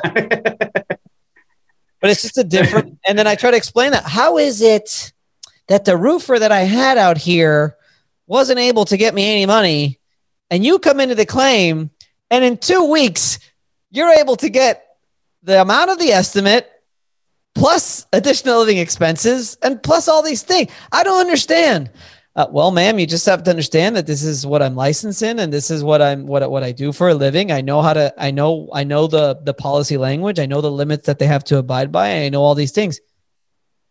But I still don't understand. That doesn't make any sense. I tried and I failed. The roofer tried and you walk in here for 2 weeks, and this is a serious conversation I had about a month and a half ago.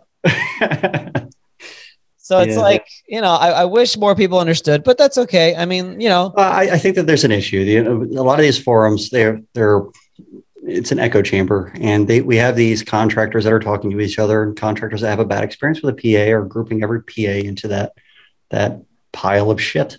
There's bad PAs. If you've had a bad experience with a PA, it doesn't mean every PA is going to be like that. So, but they want to say all the things that happen to them, and it's not worth the percentage that the public adjuster is going to get. That's bullshit. Public adjuster, if they're good, will more than compensate for their fees. You will make more money as a result. More claims will be won as a result. They need to know what they're doing. And that's why classes like yours and mine to come soon are important. Public adjusters, the only way that they learn right now, there's a few courses they can take that are a week long or so. The only real way that they learn is mostly through experience. Failure. It takes time. Failure. They have to fail a lot, right? So, I failed a lot. I failed a shit ton. There's plenty of claims I personally screwed up. Definitely, that was on me. I can't do anything about it. And I call the policyholder and apologize profusely and say, listen, I messed this one up myself. I always liked taking responsibility for those. And I always told my people when I was training them, you're going to fail. You're going to screw up a claim. I want you to do that earlier on than later and do a lot less of it by learning from me. But you're going to screw up claims. It's inevitable. Understand that I know that you're going to screw up claims. That way they're less likely to try to hide that mess up. Because if they try to hide it, it complicates things and it gets worse. But once you get the hang of it, it doesn't get much easier. It just gets a little bit more complex, I guess. Just different scenarios come your way. But once you get the hang of it, it's a rewarding career. I think it's a fantastic career. I think everyone should definitely consider it. It's definitely a vacuum right now for more PAs, especially in just about any state, really. There's definitely not enough PAs for the amount of claims that are there. It's growing, though. The industry's growing. It's growing fast. I don't know about you. I get messages from all over the country. All the time I'm getting someone say, how do I become a PA? What's the best way for me to go about it? Where are you located? Wisconsin. What? Yeah. Yeah. Actually, I have 3 Facebook messages that I haven't gotten to yet since I got back that. What's the best way to become a PA? One of them asked, what license should I get so that I'm automatically licensed in as many states as possible to become a PA? I was thinking, man, I wish there was one like that. A universal license. Yeah, that'd be freaking awesome. Maybe one day the NAIC will have one. I mean, technically there's there is one. I've been on the water too long. Picking up canoes, carrying 120-pound bag. There is a designation you can get, CPCU. You can get a CPCU designation, and that would allow you to not have to take the course in many states. You still have to get licensed in that individual state as a public adjuster to do business, but it would at least eliminate a lot of the issues with what you have to do in order to get your license. But that's a long-term thing as well. CPCU designation is a commitment to get. It's going to take you a year and a half. That's a tough one. I thought about getting it. Yeah. And I didn't think about it anymore. I've met a lot of CPCU people that had no idea what they were doing, and that made me wonder about it. Interesting. So I don't know. I didn't do it mostly because of my biased assumptions from those individuals. I got the certification of 14 and a half years working this freaking thing. Okay. That's right. That's my damn certification. That's right. So, we can't rely only on our own experience when we're teaching people. We have to bring in experts for all the different things. I'm going to learn a lot doing this school. I'm looking forward to that because I have a lot of fun learning new things. But it's really cool. We're actually registered as a research facility as well. I get to do science. I can picture you in a lab coat. That's for sure. Oh, I'm so looking forward to it. We've got some plans. We're going to build a mock roof of every type of roofing material that I could think of. We're going to stick it outside in the sun in a line across our giant parking lot that we have. Test blistering and stuff. Well, we're going to get some baseline of a lot of information, but we want it weathered. We want almost every test that's out there is tested on new materials. There are a few that have longevity testing done, 10 years down the road. But strangely, materials, they get obsolete within 10 years. And so that material and whatever information you're gathering from your testing isn't really going to matter because that material doesn't even exist anymore, whatever it might be. So there's definitely some complications there. So we're going to be doing a lot of different things. I'm going to install a lot of mock roofs with new materials, but I'm also going to be harvesting a lot of materials, even though it's not allowed by code. These are not buildings that people are going to be inside of. So I'm going to harvest some materials that are used, have been around for 10 years or so that are still being produced and see if we can't get some data off of some of those. I'm even toying with the idea of building a wind tunnel. Nice. It wouldn't be large. It would be, 8 feet by 8 feet if I do it. I priced it out. I know exactly how I'd build it. But it's going to take a lot of effort. I'm going to have to teach myself how to weld. Would you put a bunch of $100 bills in there? Gotta catch all the money. That'd be cool. That'd be really cool. I should make one that can be brought to conventions or something, put people inside their own wind tunnel. That'd be cool as hell. That'd be cool.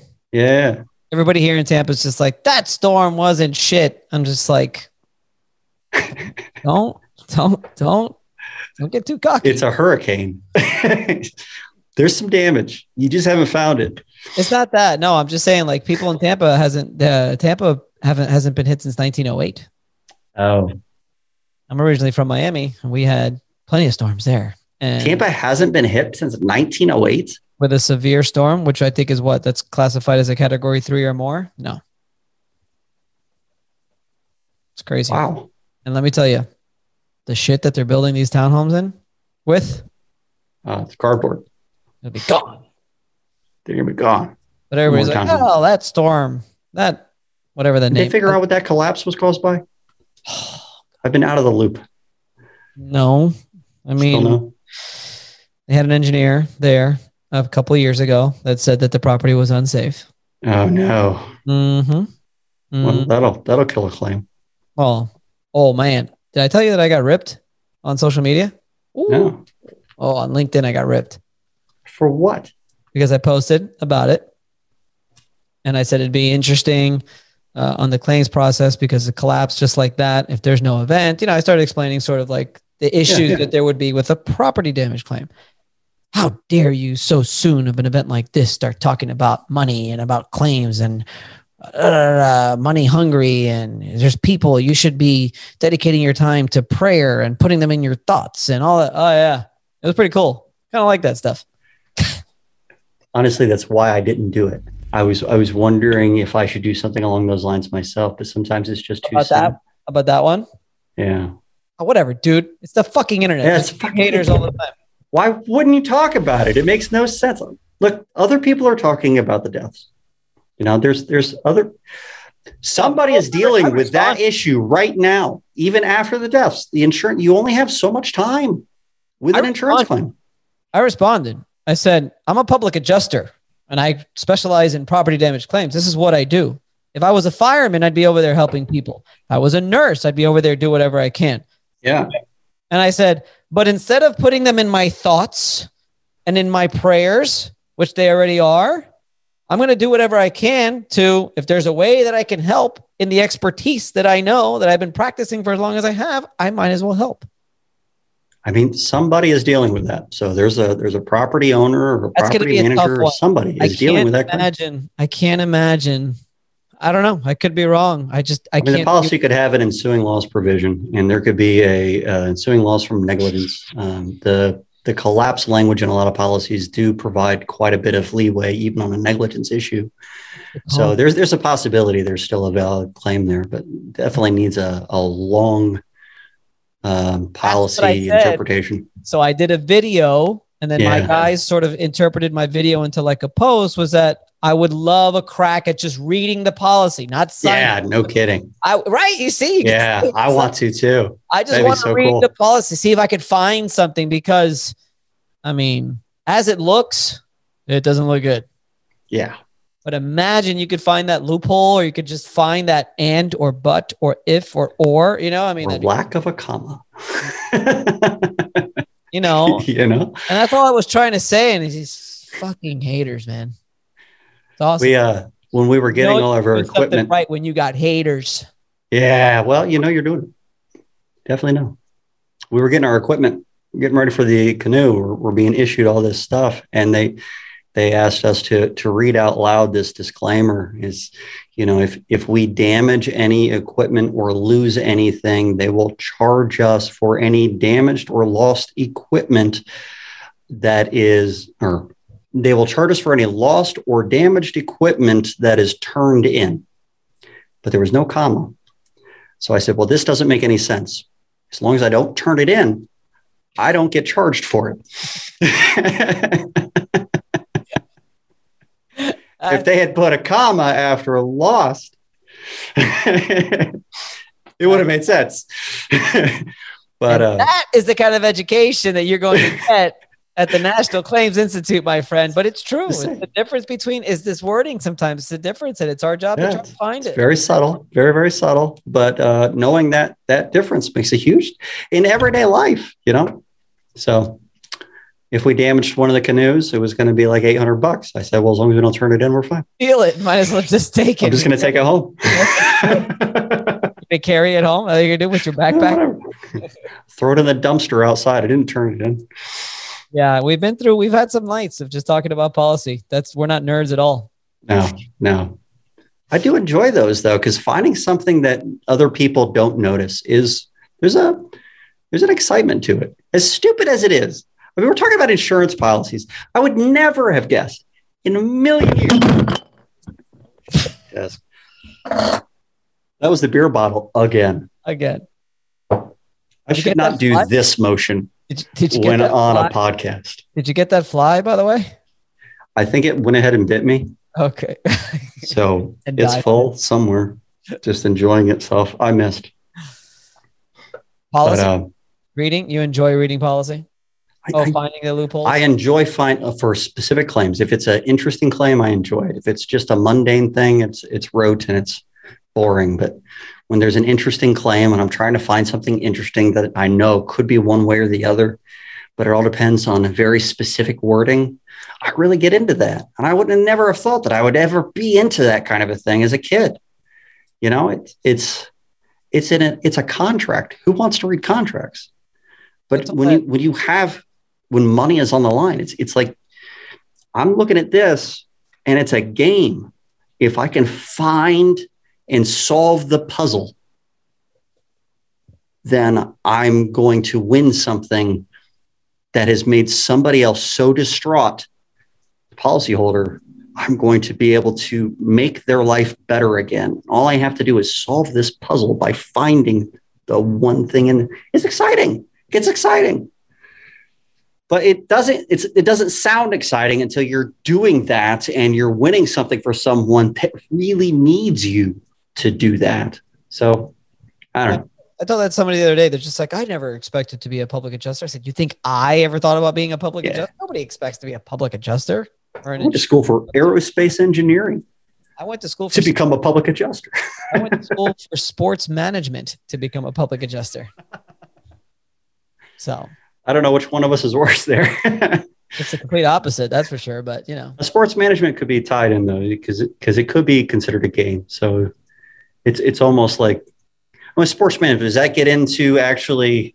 My reasons for getting into sports management was to become a sports agent. Okay, you told me that before. Yeah. But then I found out I had to go to law school to be a sports agent because they're all lawyers or former athletes. I didn't know that. Yeah. Actually, Remington, the guy that does my podcast with me, Contract law and all that stuff. he went to law school to become a sports agent also. Right. Yeah. Did he tell you that? No. You guys would have a great conversation. But And then he ended up getting picked up doing insurance. property claims. And now he's doing it in Georgia and Florida. And I think he might actually be in Tennessee as well. We didn't even talk about the meetup.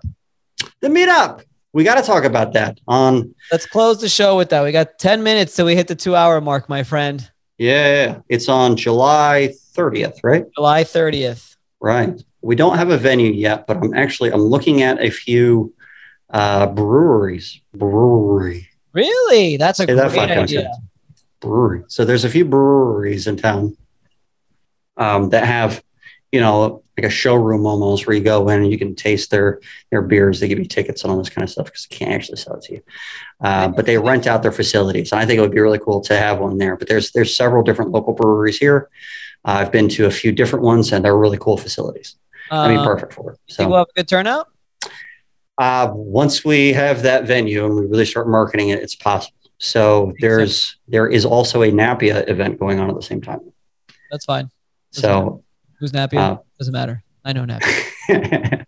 but there's going to be a lot of public adjusters that would normally come to this meetup that will probably be at that. And to be honest, I would be at that normally as well.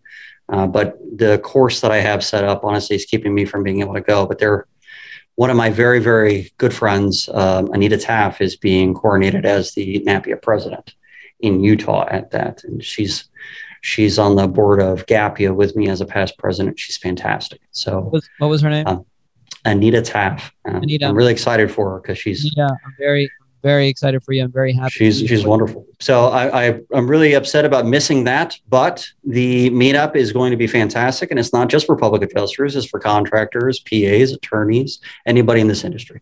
I first want to say that I'm congratulating Anita and I'm very happy for what's going to happen to her. But unfortunately, there's not going to be anybody there to watch her present this. So Anita, and I don't know who you are, but I'm sure you're a good person and I respect you tremendously. You might as well just come to our event as soon as that's done. Anita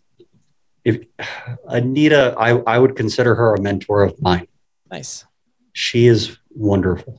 I wish her best of luck with that. And I think she's going to do a fantastic job. I'm sure she will. I'm not going to say what you just said. She should also come to the event as soon as it's over.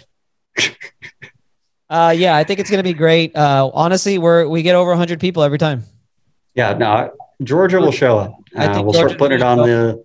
We're going to start. We've done a little bit, but we don't start hard until probably 3 weeks before. So next week we're going to go hard. Perfect. So we'll have a venue by then. Stuff like that. The only thing is, I need a printer person, if you don't mind, please, so I could pick up this poster board that I always print. Oh, yeah. No, I got that for you. We had someone really step up for us with GAPIA. I'm happy to get them involved for something like that. That'd be good. I like that. If you've got a booth or anything like that, you're more than welcome to set it up. I'm going to set it up as well. We'll have Remington as the main sponsor. I don't think we're going to have any other sponsors than that. We are going to start looking for sponsors, like small time sponsors and stuff, but that should be good. And then shout out to Abahi. Abahi, I want you to go. I'm going to call you as soon as I finish this podcast with Mr. Matt Mulholland, just to make sure that you actually do have a chance to go.